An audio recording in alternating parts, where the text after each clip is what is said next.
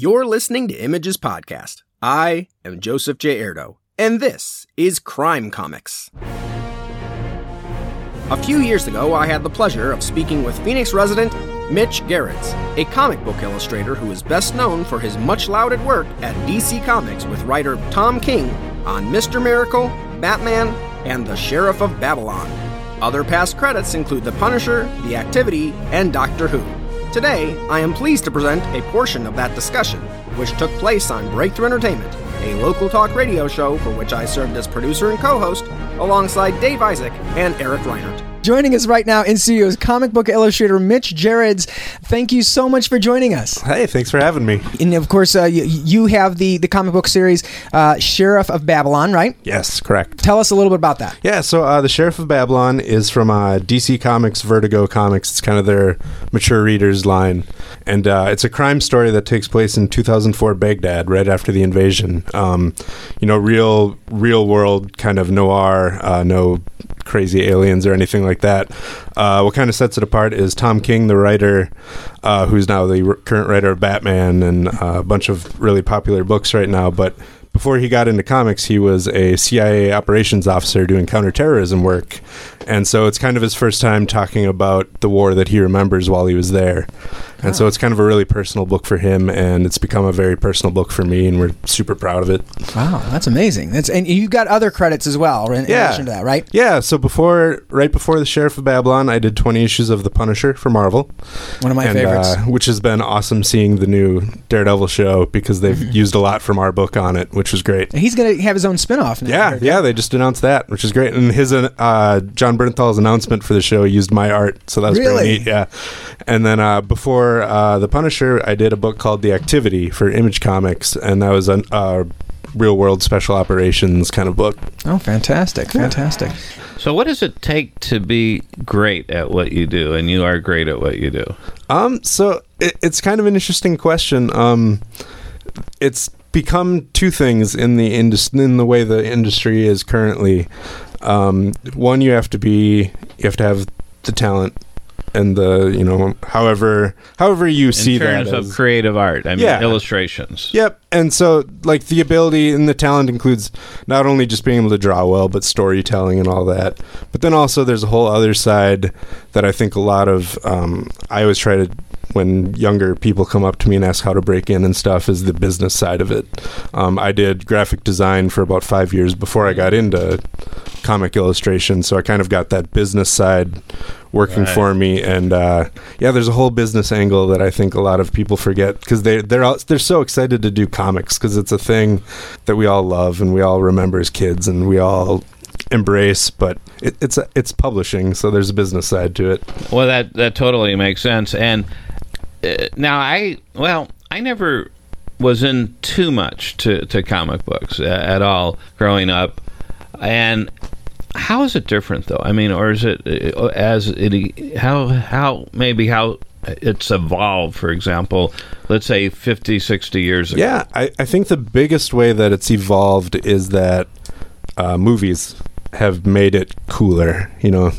I don't think kids can now wear a Batman shirt to school and not get made fun of, whereas in my day and age, if I wore a Batman shirt to school, people would point at me and, "Hey, nerd." So it's evolved quite a bit. It's more acceptable. Yeah. So is it a growing industry much more than it used to be, or how? Absolutely. There was a big boom in the 90s. In the 90s, comics were there's a big speculative market, so everyone thought they were gonna get rich off buying comics and storing them and saving them for their kids. I know someone, a neighbor. Yeah, you too? Yeah, I know a guy. A huge box of them. Well, this guy had a whole house full of them, every room, and he started selling. But guess what? The guy was making hundreds of thousands of dollars. Oh yeah, in the 90s it was big, and then it kind of burst. And now I think there's a lot more emphasis on the actual craft of buying and reading it and appreciating it for what it is. So not just buying for investment purposes, but appreciate the art and the storyline. I think people are really into the stories these days, Wow. And yours is more adult-related material. Yep. Ours is, it's pretty rough at times, but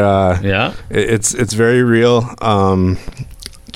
My wife, she'll go over it sometimes and kind of cringe, but is that true? Do you cringe? Yes. She cringes. Yeah, I mean, the storyline is amazing, but I mean, it's a reality comic book.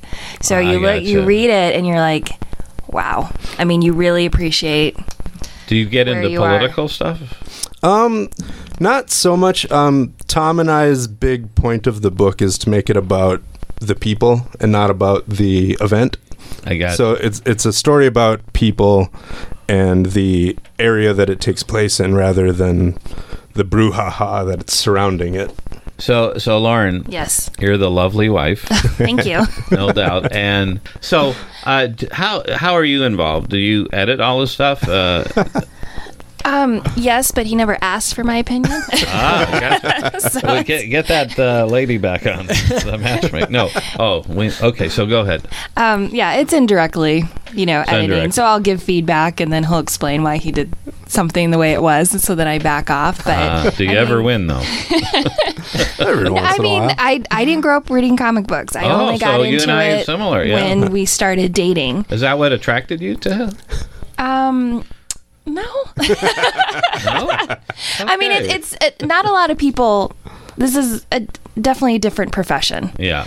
So yes, of course, it's wow. You do comic books, and we go to cons together, and I sit at the table with him, and help and be a support. But it takes so much time to create one of these monthly books. Oh, I believe it, and Mitch, what I appreciate about you is that you're living your love, your passion.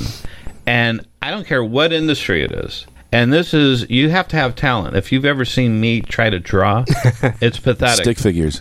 I always admire people that has that talent for drawing. Because I have no clue where to even start. Yeah, no. Could you teach me? Maybe. I do believe.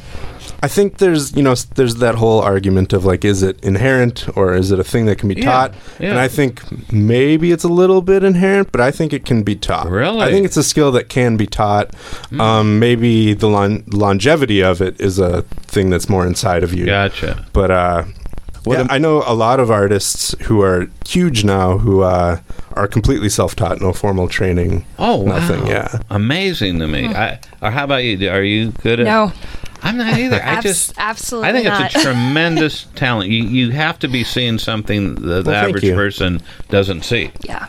How about you? I can't draw. No, it's such a talent. What amazes me is how you make the characters look the same every time you draw them. That's a tough part of it. It really is. Like even when they turn their heads and it's a different angle that you're drawing them, it still looks like that character. Yeah. Wow. Especially with Sheriff of Babylon, there's these three main characters, and like I always try to tell people this and not sound like a crazy person, but like the story and everything means so much to me and Tom that they feel like real people. And I'm just kind of telling their story, it's a really cool thing. I like it. So you identify. Yeah, absolutely. And that great actors do that. Yeah, yeah. And they know when to not do that too. But that makes it even better because you're fully engaged in what you're doing. Yeah, absolutely.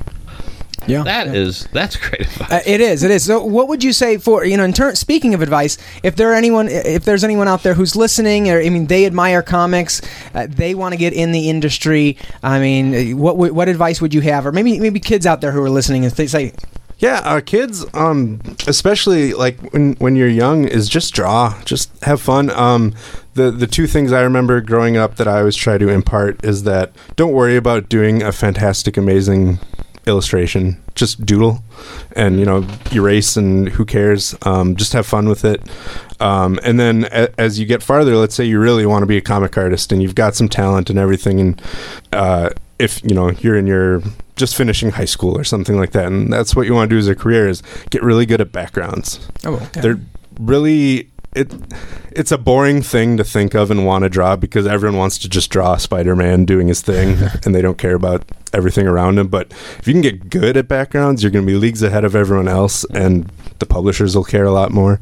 But for me, I've gotten so into drawing backgrounds that now they're the part that I enjoy, and then when I have to draw people, that's the sluggish part.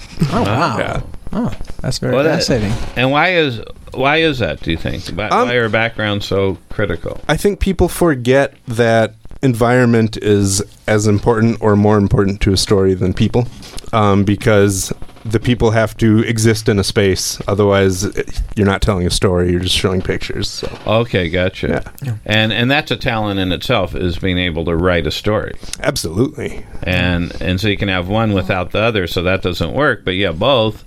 Was that difficult? Yeah, no. It's been awesome working with Tom. We just get along super well, and our storytelling ideas are pretty similar. So we shoot emails back and forth and call each other, and great stuff. Yeah. Could it ever evolve into a TV series?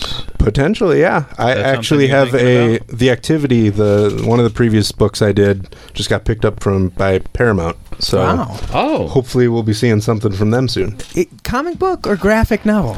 Comic book. So interesting. Yeah, so graphic novel, if you want to get all technical about it, graphic novel would be a term for a long form story presented in one volume. Okay. Where a comic book would be a thing that comes out regularly and then can eventually be collected into something. Okay. How regularly, by the way? So my book comes out once a month. So that's a lot of work. Yeah. So we're doing it kind of like a TV show, kind of like a True Detective model. So we're going to do seasons. So the first season will be a complete story, and that'll be 12 issues, and then there'll be a little break. And then they've already greenlit a season 2, so we'll go back and do another 12 issues. Oh. And now I just have, and then Joseph, back to you. How many sales do you? I mean, how many readership? Readership would be the terminology. Thank you. You're welcome. The numbers are kind of a mystery to me. We're told it does really well. It's sticking around. They greenlit a season 2, so that's indication. But it's a book that I think has. I mean, we're so proud of it, and we think it's a really good story, and we're just trying to get it in front of as many people as possible. And sometimes real world things are a tougher sell than Men in Capes, just because a lot of people go in with escapism, or they see that it's a book that takes place in the Iraq War, and they immediately assume political things and they stay away from it. And it's a book not about the politics of it. It's a book about people, and Tom was over there. His specific job was dealing with the people, and it's kind of, the personalities and people he remembers. Wow. So as far as a number, they don't disclose it, the publisher, or they do. I don't know if the publisher does, but there's some website or something that puts out numbers. I don't really pay attention darn to good it, if you're picking up the second season. Yeah, I hope so. Yeah. And I'm sure that he's probably just focused on the creativity of it and creation of it, right? Yeah, exactly. Yep. We're just doing the best book we can and try to get it in as many mitts as possible. Do you have like a fan club? I mean, do people write to you and say, "Hey"? Cool. I've got I'm pretty active on Twitter. So at Mitch Gerads, my name. Yeah. And then I'm on Facebook. I have a Facebook page called Mitch Gerads Illustration. So it's just facebook.com/Mitch Gerads Illustration. What would you recommend to, and you had a similar question, but to youngsters, let's say, or even, you don't have to be a youngster. I mean, I guess, what if someone like an adult wanted to switch careers? How would they go about that? Is it good to talk to other people that like yourself that does this and get advice, or is there a school, for example, that teaches this? Yeah, what's the education? Yeah, there's a lot of different programs within college and I think even high school that have comic specialties. There's even some schools, like I know I went to the University of Wisconsin Stout, and maybe a few years after I left, they actually started a comic major. Did they really? Yeah, that's and that's it's becoming a more common thing. It's funny, like, I don't know, I'll be perfectly honest, I don't know if I'm a big proponent of those, because I think that there's other areas that you can study in to get a lot broader knowledge and then apply that stuff to comics. Right. Whereas I think sometimes, like, my biggest complaint about college, and I learned so much, I went for graphic design, and I learned so much about graphic design, but there's this sense of art being art, and it's all subjective, whereas I think comic books it's publishing, and it's a commercial art, so you're doing art for a purpose, for whatever, so there is rules and there is standards, and it's not as subjective. Thank you so much for joining us here in studio. Oh, thanks so much for having me. This has been a production of Images Arizona. Visit imagesarizona.com for more stories that celebrate the outstanding work of individuals who contribute to a vibrant, creative, and caring community in Arizona.